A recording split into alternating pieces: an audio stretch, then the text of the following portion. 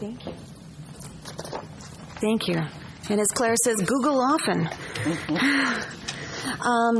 I now have the pleasure of introducing our featured speaker today.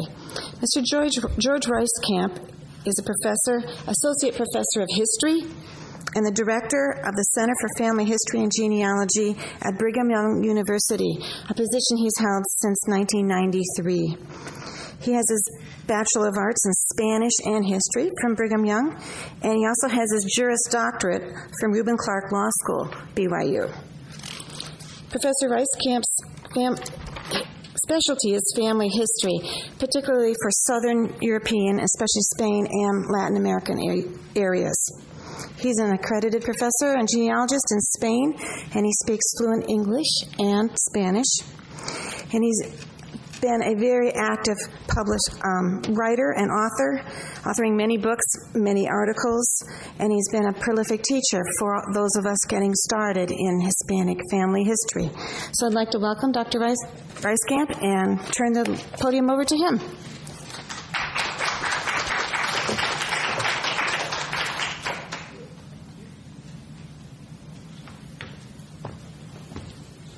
It's a pleasure to be here. Let's turn the focus for a moment out to those of you who are here. How many have ancestry who goes to Mexico? Okay, how many have ancestry that goes to Puerto Rico? Cuba? Okay, Argentina? Spain? Most, okay. I'm sure, obviously there's another 11 or 12 countries I haven't named. What's our country that's missing? I didn't see your hand go up. Ecuador, okay. Any other country we haven't mentioned? All right, good. Today, I'm going to talk about an important but different way of looking at your genealogy in terms of doing your research. I'm going to talk about the fact that the place is important. And for most of us, we have to have, before we can really do genealogical research, the name of that small place, that ancestral home, the little tiny town in the mountains, the parish that's down in the valley or on the beach, and we need that specific place. And I'm not going to talk about the way to find that. That's a whole separate discussion. But rather, I want to help you to understand the importance of the place and look at the records that are there. Next. You're going to hear me say that word a lot today. Our goals, then, are threefold as we talk about the place. Next. First, locate the place.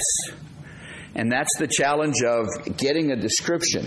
Marvelous. If you had ancestors who arrived after 1893 in the United States, then you've got an excellent opportunity of finding them and finding that place on the passenger arrival lists.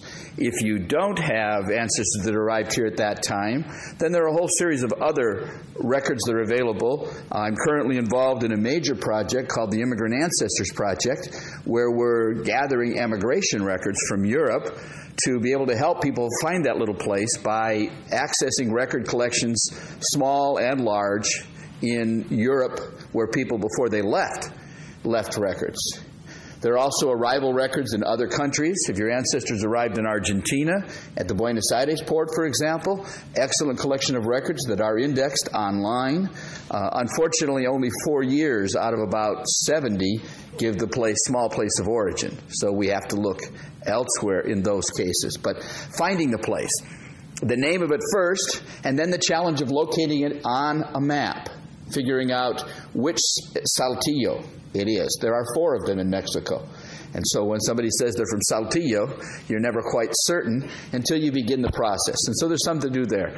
Our second goal is to find the records of the place.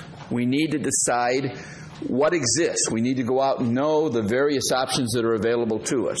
And third, we need to put our ancestors in their place. That is, we need to put them into a community, understand the social and cultural background of that community, and the historical background. Our ancestors did not live in a vacuum, as we do not. They were impacted upon by the culture and the community in which they lived. And their story is in part told in the history of that community. Next. This is a research process, all of this. Actually, I like to think of it as a giant mystery, a history mystery where we can go out and as detectives search for the details and the facts. And it's exciting to see things begin to fit together. Next, a couple of suggestions. The first, prepare as your first step, when you know the name of a place and you've identified where it is, a written locality survey. A 2 or 3 page report to yourself. Attach to it all of the printouts that you find for that place of records and other materials about the place in the internet. Copies of the geographical dictionary entries. Copies of different maps for different time periods. I end up at almost invariably with about a half an inch to an inch of paper. And I find myself regularly going back. It becomes my reference Bible. It's got my list of film numbers of what's filmed. It has the websites like NARA's where I can get information. It has the information I've found on Ancestry.com. All of that relating to the place. So as I begin to explore, I have a continual guide to locality information. Secondly, always be place aware. I never go in and look at an index just for the surname. I have the long list of names. And to give you an example of the way this plays out, I have for the last nearly 30 years been researching in a small town called Garganta La Olla in Cáceres in Spain. And I would have thought that I had exhausted everything that was possible. I had a will for a direct line ancestors by the name of Paulina Sanchez. She died in 1734. Excuse me, I didn't have a will, I had a death inventory. She didn't write a will. She left minor children, so they did a detailed inventory of everything in her home. It was very obvious that Paulina had been working as a weaver. She had the cards that you use to stretch the fibers out to weave into the thread. She had leftover, partially processed skeins of wool and of cotton. She had actual bars of, and that's probably not, it's a bata in Spanish, I remember the English word, of cloth that had been wound, parts of that. She was deeply involved in this process. And I've known that for 20 years.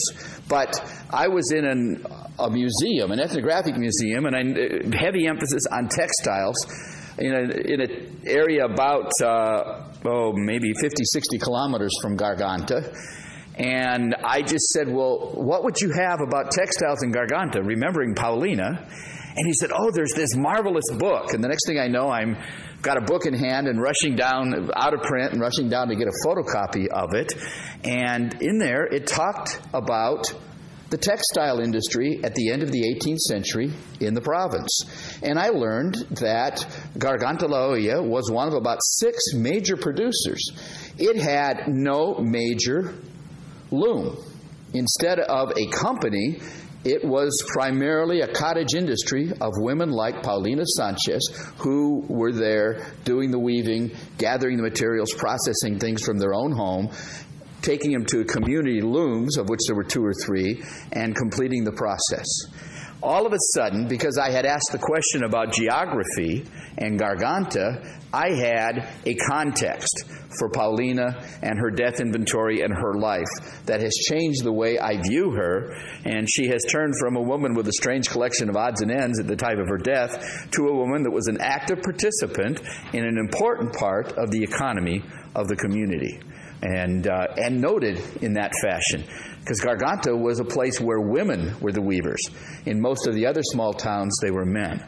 So be place aware. And this was after 25 years of working in Garganta. And I thought I knew it all, and I didn't. So you're always aware. Let's take a look at the third suggestion. Learn the jurisdictional concepts for your locality. We people have carved the map into various ways of viewing it, jurisdictions. And these have a variety of viewpoints. And you need to be aware and watch for the jurisdictional names because they're going to tie you to records. That it was simply state, federal, and county records, as it is in many areas in the United States. It gets much more complex than that. So you're aware and watching for jurisdictions as you read old materials, old records, as you look at geographical dictionaries. Taking a look at the next one, the jurisdictions, the first is political. And this is what you'd expect. Generally, the federal governments, the state or province, and municipalities. We'll talk about these. The second ecclesiastical. In most cases, the Catholic Church.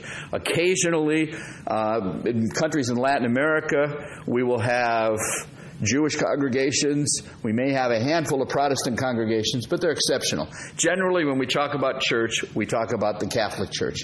In fact, being a Mormon, I have to be real careful when I talk about the church, because most of my professional life, I'm talking about the church, and it's the Catholic Church. And if I slip and do it that way in my Mormon congregational situation, they're a little confused.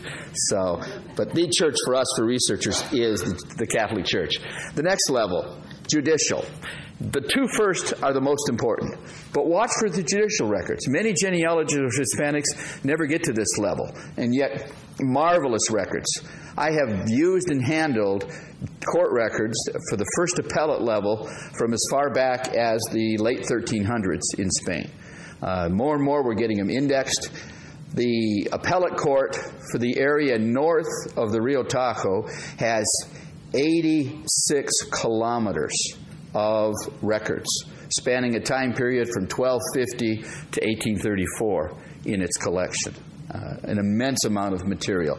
Okay, another level, military, and knowing where to look for military records. The next, notarial. These are extremely important.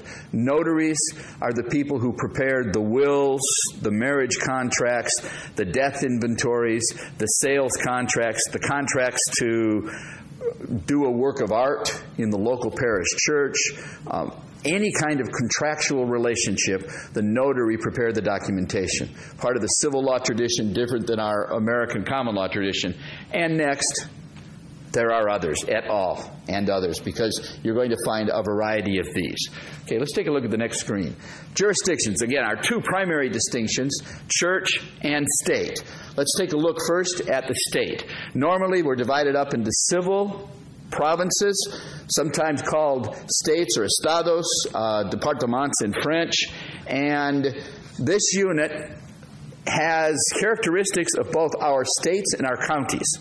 So you kind of have to develop an attitude towards these that puts it somewhere between the two in terms of the documentation they may have.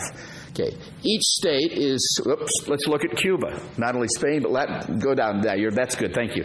Cuba is divided up into provinces, just as all of the other countries in Latin America. And again, these same concepts apply. And as we look, then you can see the little yellow lines. These are showing municipal divisions. And the next area that we want to look at are municipalities. A couple of comments on municipalities looking at the next slide. And the first concept is municipalities are coterminous with the states. We have no such thing as an area in any of these countries that's not part of a municipality, that doesn't have an assigned place. There's no I've lost the word in English. Unincorporated, thank you. Unincorporated areas of the county where there are no cities. Everywhere you go, no matter how high the mountain or how far away it is in the desert, that's part of a municipality. They should appear in the records. They will appear in the census records, for example, for that municipality. Another concept. The civil registers, however, may be by municipality, but in some countries they are not. Sometimes they attach to separate judicial districts. Taking a look at the next, Spain, for example, from 1870 to the present, the civil register is tied to the first level of judicial activity, the court, el juzgado de primera instancia, the court of the first action. And it's a federal tied-in court. It's a federal system, although functioning at the local level, not part of the municipal government. On the other hand, from 1837 to 1870, it was part of the municipal government. When we look for those civil registration records, we find them in a municipal archive. You need then to be aware of these differences to help find the records. You need to understand the divisions. And there are marvelous things available to help us do that. Let's take a look at the next one. First, we need to go to the ecclesiastical level. It's divided worldwide, the Catholic Church, into dioceses. And presided over the diocese is a bishop or an archbishop. And each diocese is then divided up into parishes, presided over by a parish priest. These are fundamental records, more important than any others. We start with the parish records. We use the others, and I've been working in Garganta on a single family since 1977, and I'm still working in the parish records. I've used probably 30 or 40 other categories of records to complete the picture. But the parish records now back into the, where are you, Peggy, the 1586, and still moving back with the baptisms and marriages. Okay, let's go to the next. These are the dioceses in Spain. There are only 50 provinces. There are 67 dioceses at last count. You'll notice where it talks about, looking at the next slide, the ecclesiastical province made up of several dioceses. This is presided over by an archbishop. For your purposes, the archbishop is the same as a bishop. Within his diocese, he has the same kinds of court records, marriage dispensations, censuses, and other records. And so there's no real difference. One key thing, though, if he's an archbishop, chances are the other dioceses within his province, many if not all of them, were originally part of that archdiocese. And so the archdiocese of Seville, Huelva, Jerez, the Canary Islands, all were part of the Diocese of Seville within the last 100 to 200 years, depending on the specific diocese. So you may get a historical continuity. Watch for historical changes. If the parish record, the baptisms where you start, begins this parish in the diocese of, write down the diocese in the year. You'll begin to see if there are changes over time. That may help you when it comes to looking for the records. It may make a difference in finding those. Let's take a look at the next slide. Let's look at Huesca, a specific diocese. Going to the next slide, we see that Huesca is made up of all of these parishes. In some dioceses, they brought the parish records together in the Central Diocesan Archive. In others, you're still going to find them in the individual parishes. Going to the next one. In Latin America, again, we find the same division. These are the dioceses for the Republic of Argentina. The next slide points out one difference from Latin America to Spain. In Spain, we have what is called an arciprestazgo in between the parish and the diocese. Very rarely, maybe on one hand, most of the time in the 1600s or before, do we have any records at the arciprestazgo level. But often, the guidebooks, the reference books, will divide the diocese into arciprestazgos. So you need to be aware what that is. I think perhaps, anybody ever heard of the Arcipreste de Ita? Okay. Famous, if you graduate in Spanish literature, Spanish arcipreste, archpriest, who wrote semi-erotic literature in the 1600s. So anyway, the only time I'd ever heard of it until I got into family history. Let's move on to the next slide. Concept. Each of these jurisdictions may have an archive with records. And that's why we want to know about those jurisdictions. That's what's going to tie us into archives and records. So we may have that. Going on to the next. For example, the civil registers we talked about have archives that are maintained in Spain at the local level. In some cases, they're copies of those records. Mexico has a complete set of copies at the state level, maintaining the originals in the original district. And generally, these people are very receptive. This woman was marvelous in this little tiny town of Logrosan in helping a student group that had come in. Okay, the next one. The parish archives are often well preserved. I have to admit, there is nothing more exciting than holding a parish book written in the early 1500s and sensing that you're touching something that was created within a generation of Columbus's sailing, or even, in some cases, before. The books tend to be well preserved. If you haven't recognized the person at the bottom, that's me, and it's obvious that I'm not as well preserved as the books. A lot heavier and a lot less hair. All right, let's go on to the next. And again, marvelous archives. In many cases film, but still today in many cases not. Often centralized. Next. Above the parish are diocesan archives. And these are, going ahead to the next, are the records of the bishop or the archbishop and his court, his advisors, whether they were taking censuses, getting reports on those who had confessed and taken communion in the year, processing marriage dispensations because of consanguinity or affinity relationships. Go ahead. There are marvelous archives. These are students of mine working in the archive for the Archdiocese of Santiago de Compostela, professionally run, maintained with all of the activities that an archive has. Marvelous facility, marvelous people to work with. Sadly enough, incredibly bad humid conditions for record preservation, which means that you often have less there than we have down in Castile, where it's drier and more, a better set of conditions for records. Go ahead to the next. All right, our goals then. First was to locate the place. We have marvelous tools to do that. Going on to the next. Oh, I thought he was gone. To the next one. How do I find then? The first question is, how do I find a place that's been mentioned in a record? Going to the next. We have a marvelous collection of geographical dictionaries and atlases for Spain and all of Latin America. I'm just going to use 3 examples here: Argentina, Cuba, and Spain, in terms of showing you some samples. Going to the first. Ecclesiastical Directory, or Annual, for Argentina in 1961, going to the next, published an index. This is actually published an index, an alphabetical index at the beginning, listing all the parishes. So if you've got the name of a small town, this is one way to find it. Going to the next, the map we saw earlier, to the next. For each diocese, a list of the parishes. Now, obviously, the 1961 phone numbers and addresses are probably not of much value. But the date for the creation of the archive, and on the far right, the date of its first preserved entry, is very valuable in knowing where to look. Taking a look at the next. For example, if I had somebody who was born in 1905 in Alejandro, I might want to know where to look for that person. Alejandro did not have a parish. The closest two are La Carlota and Reducción.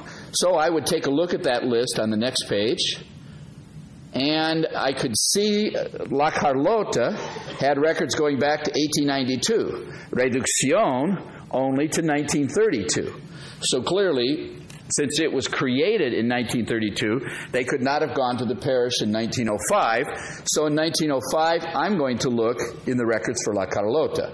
Now, in this particular diocese, before 1892, when they created the parish of La Carlota, everybody went to Rio Cuarto, a very rural area in this northern part of Argentina, and therefore those records that go back to 1731, which for an Argentine parish is late. Many of the Argentine parishes go back into the 1600s and even the 1500s. Next.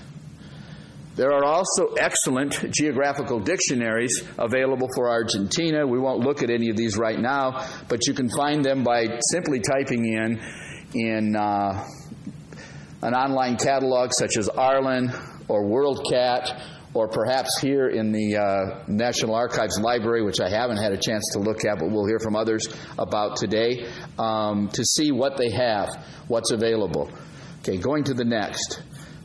For Spain, we have several excellent ones. By far the best is the 16-volume dictionary by Pascual Madoz, published in the mid-1800s. And going to the next, I was pleased, and these are in your syllabus. You have syllabus materials. There's 12 pages listing all of these references. As I move too fast for you to possibly write them down, I found that they published a Madoz volume for Cuba. I just recently found it in Miami about a year and a half ago. And to give you an idea of the kinds of things we have here, next, a little blurry, but this is a description of a town, Canasi, which is on the coast, and it tells us where it's situated, what are the nearby towns. It indicates that it has anywhere from 90 to 100 individuals who live there, how many houses they are, what the weather conditions generally are, economic activity. Going on to the next, We also get details for small, not the smallest towns, but the municipalities of this kind. This tells us where the individuals were born. We had several from Spain: Mallorca, Seville, Vigo, Barcelona, Cuenca, mostly men. Only a handful of women came from outside of Cuba. The vast majority were born in Cuba. We also find out what the houses are made of, whether they're made of just simple mud, whether they're made out of wood, and the other substances that at the moment I'd have to sort out, and I'm not going to try to do. We also get an indication as to the economic activity by looking at the jobs that were done. So we're getting a picture of the economic and social life of that community and where it stands. Next. For Spain, and we have an even more detailed ecclesiastical directory that tells us not only the starting date of marriages, baptisms and deaths, confirmations, but also the date from which those collections are complete. And often Spain, the collections there run into the 1500s quite regularly. This is excellent. It's called the Guía de la Iglesia, and it's in your references. Let's go to the next. There are also published at the diocesan level in many of these countries guides. This is one for the Diocese of Santiago de Compostela. Looking at the next page, we see it contains maps of the arciprestazgos. Hence, we needed to know, but what a marvelous way to see the relationship of these various small towns and how they work together and feed into each other, at least ecclesiastically. Going to the next. These exist for other countries of interest. If you have ancestors from Italy, from France, from Portugal, there are similar reference works available that are included in your bibliographic materials. Going to the next. And by the way, your eyesight isn't bad. That's totally out of focus. Online opportunities. I learn from my students because I'm not computer literate, and they're continually finding new websites that give you information and provide greater detail, especially in the geographic area. Going next. Descriptions of the towns and what it's like. Next. Monuments, and that is churches, palaces, and others. Go ahead. All right, some concepts again. First, write down any jurisdictional information you find whenever you find it. It'll help you to keep track of the history, to know where to look for that jurisdiction. Next concept. Watch for information again about jurisdictional changes over time. That way you're not going to, for example, Albacete Diocese was created in 1849. They have brought all the parish, or 1949. They have brought all the parish records there into the diocese. But there are none of the marriage dispensations. If you want to look at marriage dispensations for Albacete, you need to figure out which diocese they carved this parishes out of in 1949 to create the Albacete. Because you may look at marriage, and I have done marriage dispensations in Toledo, or Cuenca, or Murcia, or Valencia, depending on which small town and where they belonged in the past. So it's important to watch for these changes as you work with the records. Next. Mexico has an excellent collection of materials. So does Cuba. We've mentioned Argentina.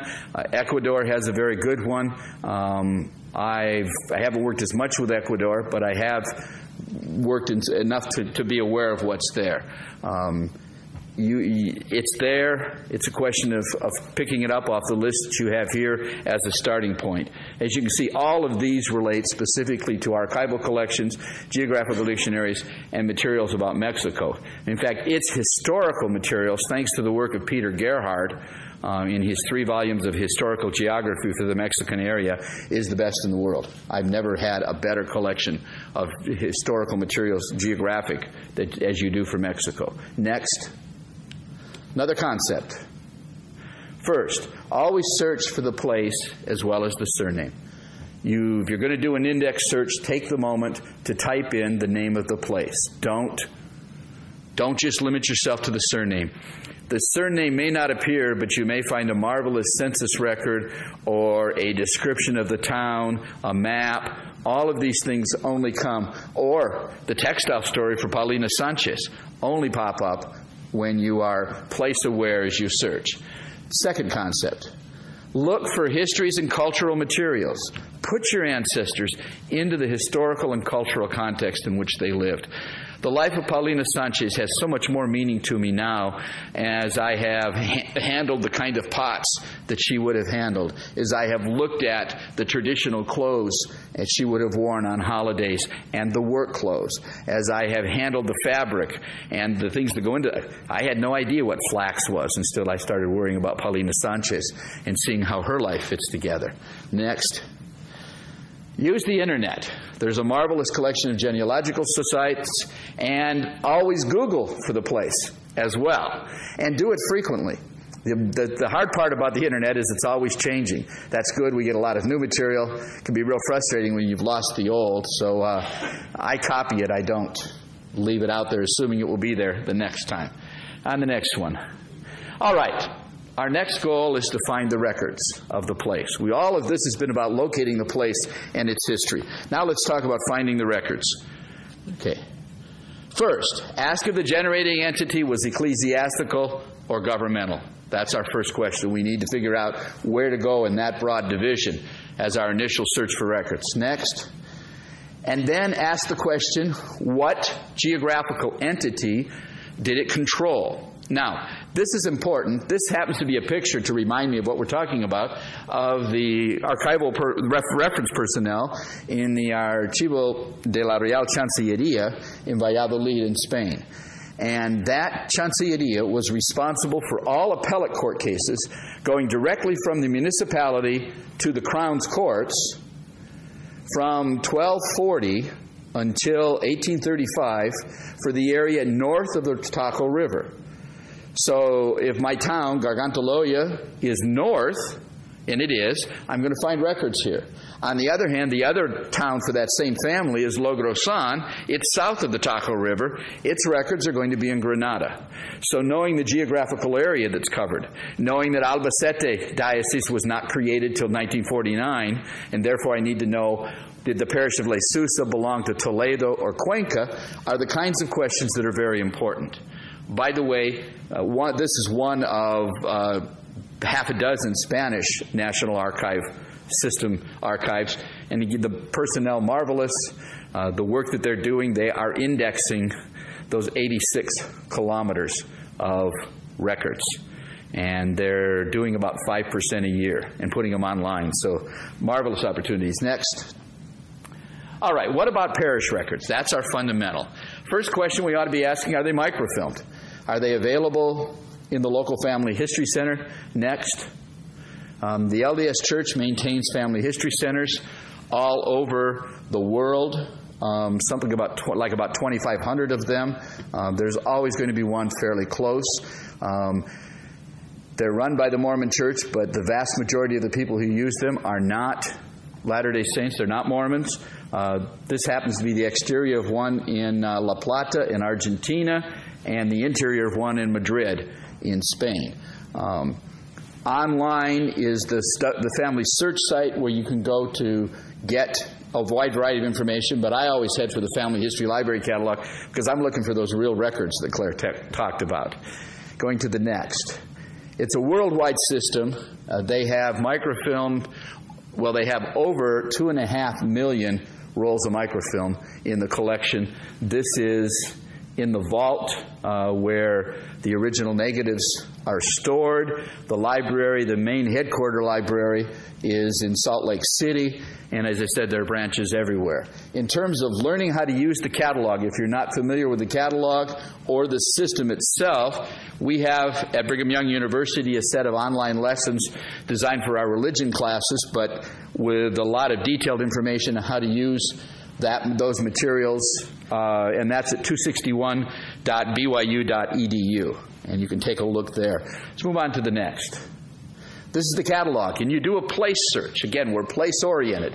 So you type in the name of a place, let's Buño Grande in Avila, and you hit search and you go to the next screen. And you see where we've typed it in, and it appears and it indicates to me that there are two categories of records: church records and census records. By the way, this is a town of 200 people in Spain. Next. And there are church records. And it tells me that these are records that were filmed from the originals in the Diocesan Archive in Avila, which is great. I want to know where those originals are. It also tells me that it includes not only those for Muñoz Grande, but for a smaller yet town called Castilblanco, which became important in my research. Next, and this is the film list, only 2 films. These are not a large amount of records. I looked at these records the first time sitting in the parish in 1978 with the priest looking at me as I sat in his kitchen on the kitchen table reading these records. Believe me, it's considerably easier to work with them on microfilm. Nowhere near the challenges that there were then. But these are available, and we can do that. And the largest collection is the Latin American collection. When you bring all of the countries of Latin America and add Spain and Portugal, it's the single largest collection of materials in the Family History Library. So it's marvelous at how much they have. It'll vary from place to place. Take Ecuador. Quito has been filmed. Ambato Diocese has been filmed, but 2 or 3 of the others in that same area have not. So you have to go in and you have to look, because they negotiate many of the Catholic Church contracts one by one, diocese by diocese. All 250 parishes of Chicago outside of our area, but are filmed. You get this kind of variety as you look at it. Take a look at the next one. They also do other types of records. This is a marvelous census done in 1750s where they went through and property by property described everything that was owned. They're getting ready to do a new taxation system. I can tell you for the family I was looking at here how many cows they owned, how many acres they had planted, what they were planted in, the fact that he ran a small, I don't remember now what the business was, like weaving or something on the side. All economic activity and property ownership are described in this census. For this tiny town of Muñoz Grande, it's a volume that thick. Marvelously preserved and available on microfilm for us. Next. All right, what if there are no filmed records? It does happen. Mexico is about 99% filmed, Argentina about 85%, Spain about 30%. And it varies in those. So what about the non-filmed? Next. Well, we're back to those same things. The geographical dictionaries, the ecclesiastical directories next, often will help us keep going. We've looked at the one for Argentina next. We've talked about the Guía de la Iglesia, and also we want to talk about online the Censo Guía, the Archivos Iberoamericanos, which is found at www.aer.es. Crucial site for Spain. A lot more about it in this afternoon's lecture if you go to hear me again. Next. Again, the Guía de la Iglesia, we've talked about the fact that it describes the beginning dates for all of the parish records. About 95% of all 29,000 parishes are listed here. There's an up-to-date version that's available online next. It came with a map. I hunted everywhere in Spain and couldn't find a copy of this map. I happened to be down in our own university map collection one day, and sure enough, there was a copy of it. So we printed off colored versions and sent them to friends in Spain so that they'd have access. Next. This is the website that I mentioned, www.aer, .es. Not to be confused with www.rae for Real Academia Española, which has marvelous historical dictionaries that can also be helpful, but not for our theme. Next. This is the entry to the site. You have to sign up. You have to do it in Spanish. It's got to be one of the world's least friendly sites. And occasionally it works, but when it does, it's marvelous. But it usually, for some reason, takes me about 3 tries to get my password to go through. Our purpose here is to look at the Censo Guía, which I've highlighted with the arrow at the next level. Keep going. It will produce a directory of archives. This happens to refer to a historical provincial archive, but it will also often get down to municipal level and other levels of archives. Even parish archives are described. Going to the next, that's the information it gave us on this particular, the contact information, including a website and an email address to write the archive. They're excellent responding. I have written saying, I have this small town that I'm researching in. Do you have notarial records? And very often, if they're computerized, they'll send me back a printout of the 30, 40, 50, 150 volumes that they have for that town that I'm working in. Next. There are other sites. The Basque sites are marvelous. This one, they're going to all archives from the local municipality and parish to the National Archives, gathering information about the Basques, this ethnic national fever that there is. And when you get under Bedator, you actually get an online version of this. I have accessed records from the mid-1500s back into the 1400s from the municipal archive in a town of Vergata of about 3,000 people, using this and then writing to them and having them send me a copy of the document. Go ahead. They're also now, the Catholic Church is beginning for the Basque countries to put online the actual parish records, digital copies. This is the first of this has been doing practically anywhere I'm aware of, but definitely in Spain. Next. That's the site for that. Next. All right. If you don't find it on the internet, it probably isn't there. Then you need to write to the parish or civil register. I have for years, I have a book out called Finding Your Hispanic Roots, where there's a sample letter in Spanish if you're not fluent. I have for years been writing to Spain and getting very good results, probably 95% answer rate. My friend Peter Carr, who wrote the book on Cuban research, tells me that he's had about a 60 to 65% answer rate for parishes in Cuba. And fortunately, everything's microfilmed in Mexico, practically, so we don't have to write the parishes in Mexico. I will say nothing more about the Mexican postal system. But had good rate, success in writing and getting answers. You don't ask for very much. You ask for one example, one reference, an entry at a time. They don't have time to do that. In fact, I've had that experience. A client has written and said, "Can you help me?" And she sent a pedigree chart and 4 or 5 family group sheets. I've arrived 2 years later. She never heard back. And the priest says, "Oh, that sounds familiar. She wrote me."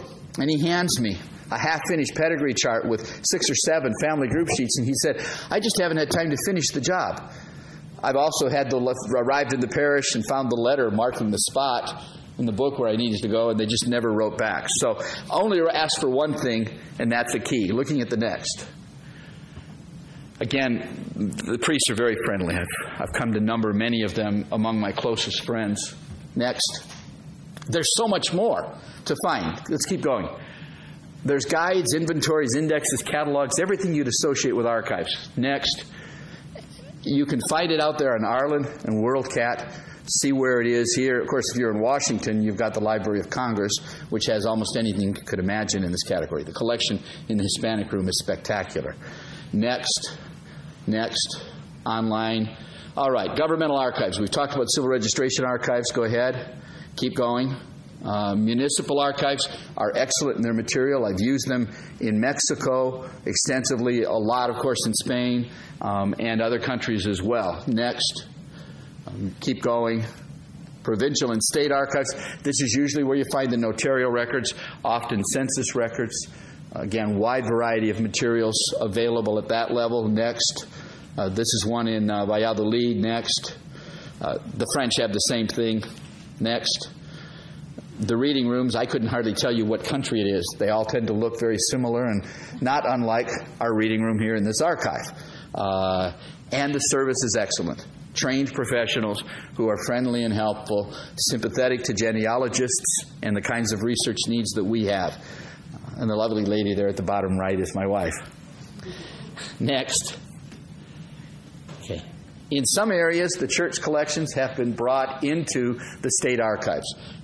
This is true in Portugal. It's true in France as well. Next. National Archives. That's the topic of my discussion in the afternoon. Next. The spectacular one is Portugal. With all due respect, it's the best national archive been in the world. Small country, incredible collection, and they've built for the future to the point where they actually have an extra reading room that they're not using yet, hoping for expansion in the future. Right there at the University in Lisbon. Next. We want to get you into it. Spain, on the other hand, according to their own comments, has the worst designed archive. It has 4 circular stairways connecting the archival storage units from floor to floor, which, if there were to be a fire, would be incredible chimneys. Anyway, that was their comment, the example of the worst, but the record collections are marvelous. Next. And the Real Chancelleria, I've already talked about that in Valladolid. Next. There are numerous guides available for these collections. Next. Such as the inventory for the collections from Puerto Rico. 6 different major collections have identified. This happens to be the Treasury section for the 19th century. Next. Descriptions of documents. Next. Indexes. Go ahead. And other collections such as from the archive at Simancas, which is the oldest existing archive continually functioning in the world, was for the Crown of Castile, and these are service records for soldiers who served in the Americas, covering all of the countries we're looking at. Next, with a alphabetical index analysis of those records, and those are microfilmed. More about that in the afternoon. Next.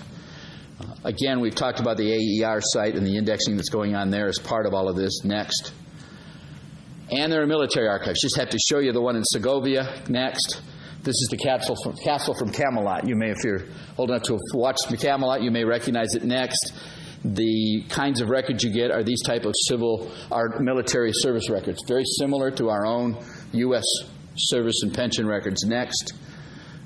Marvelous collections that shouldn't be in here. Keep going. You may find them also at the libraries and other places. The possibilities are endless. The Hispanic record sources are every bit as good, in most cases much better than what we have in the United States. There's a myth that you sometimes run into, oh, well, they don't really have records. Not the case. I have not worked in a Hispanic country, even Bolivia, where they did not have excellent record materials available. And you can do detailed genealogies, writing the history, putting them into the context, that are every bit as detailed and every bit as exciting and interesting and well done as what you can do with Anglo-American records. Next. There are always occasional surprises where they store the records. But that's okay. You just sit down and begin reading. Now, next. All right. In our remaining 4 minutes, we want to talk about putting our ancestors into their place. Next. Okay. How can I learn more about that little tiny town? There's a wide variety of published and original materials about the town. Next. You can get details about the marriage from a variety of sources. Seeing the chapel where they were married is important. Realizing that the bride probably, almost certainly, did not wear white. May have worn red. That was the traditional color in southern Italy. But more likely, she was married in a nice dress because she only owned 6 of them during her lifetime. It's not likely that she had a special one to get married into. New. She was probably grateful it was just a new outfit. Next. The church is part of the story, and it's marvelous to see these original beautiful churches. Next. But put them in the context of the valley they lived in. Next. Of the small community. This is a Basque community in the town of Anzoátegui. And even down to, in this case with the Basque countries, next, the original casa, the original home, where the surname comes from, if you're doing Basque research. Next. I found this one. I was in the National Post Office in downtown Madrid one day, and I can't resist a book fair. In fact, it's killing me to be up here when I know there's a major book exhibit going on the outside. And I was just rummaging through what they had, and I found for my region, Extremadura, a book about the popular architecture.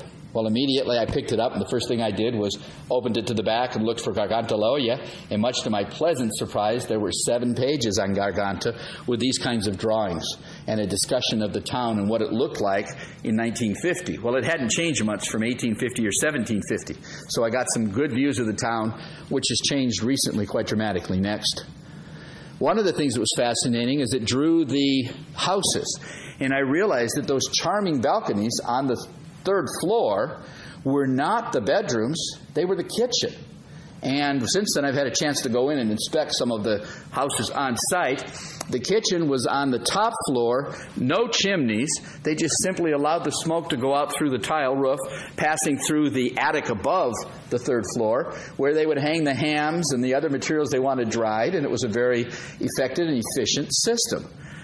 With one exception, ladies. How would you feel about having to take all of the water, all of the grain, all of the meat, anything you cooked went up 2 flights of winding wood stairs to get to the 3rd floor? Clearly the system was efficient, but it was designed by a man. Next. Again, that's the new bridge in town. It's dated on the bridge 1575. That kind of changes your perspective of what's new. And when you think about that. Some of the old houses, the central square, again, capturing this. That supposedly is the house where Charles V, when he hurt himself, was brought to recuperate. It was also the house of ill fame, and we won't go into further discussion, but those are part of the town's. Probably after Charles stayed there. We're not sure. Yeah, we didn't want to give Charles too much credit. Right. Okay, next. There are also written records. This is the 1791 census that they did. Not a population census, but a description. Next. For example, they asked a series of questions. They answered. Principal harvests were within the limits of the town: wine, oil, and silk. Used to be chestnuts, but they've had a loss of the trees. They had a blight on the chestnut trees, and all of a sudden the major crop disappeared. Talk about economic dislocation. I've also looked at the parish records in that time period and realized the population of the town dropped by about 30%. Again, there's much more to this than mere genealogical details. We're putting together the life story.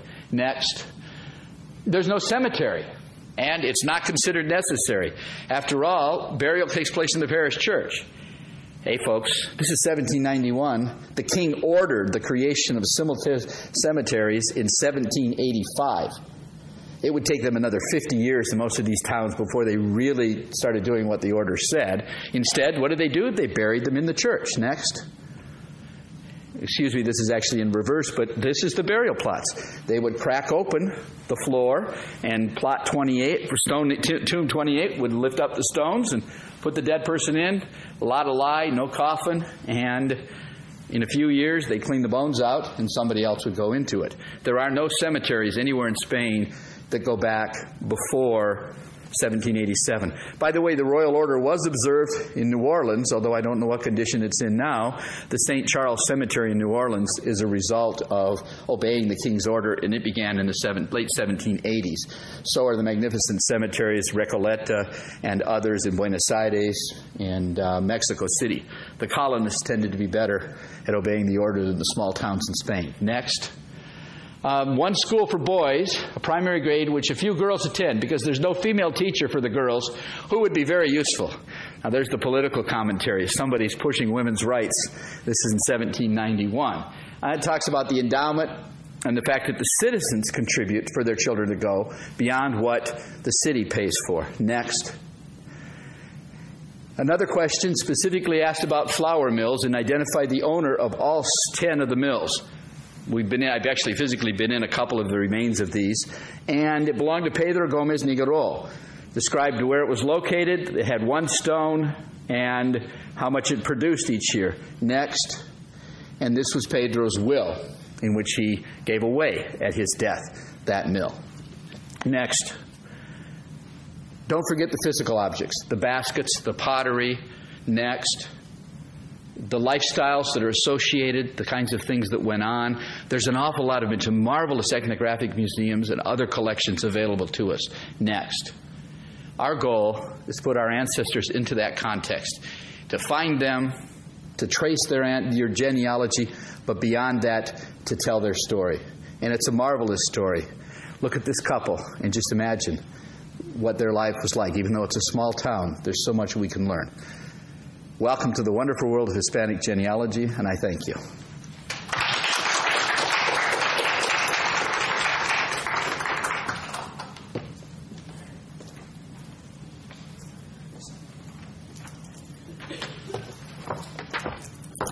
Thank you, Professor Reiskamp. We'll break now for lunch. I'd like to remind you that we reconvene at 1 o'clock on the dot this afternoon.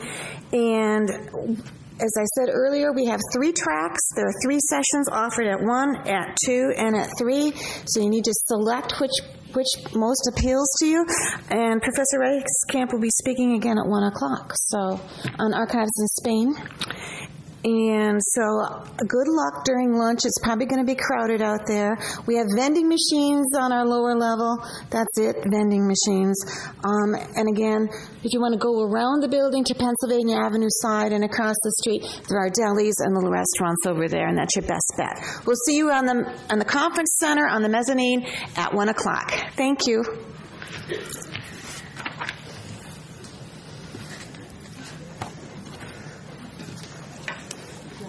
These demonstrators are there.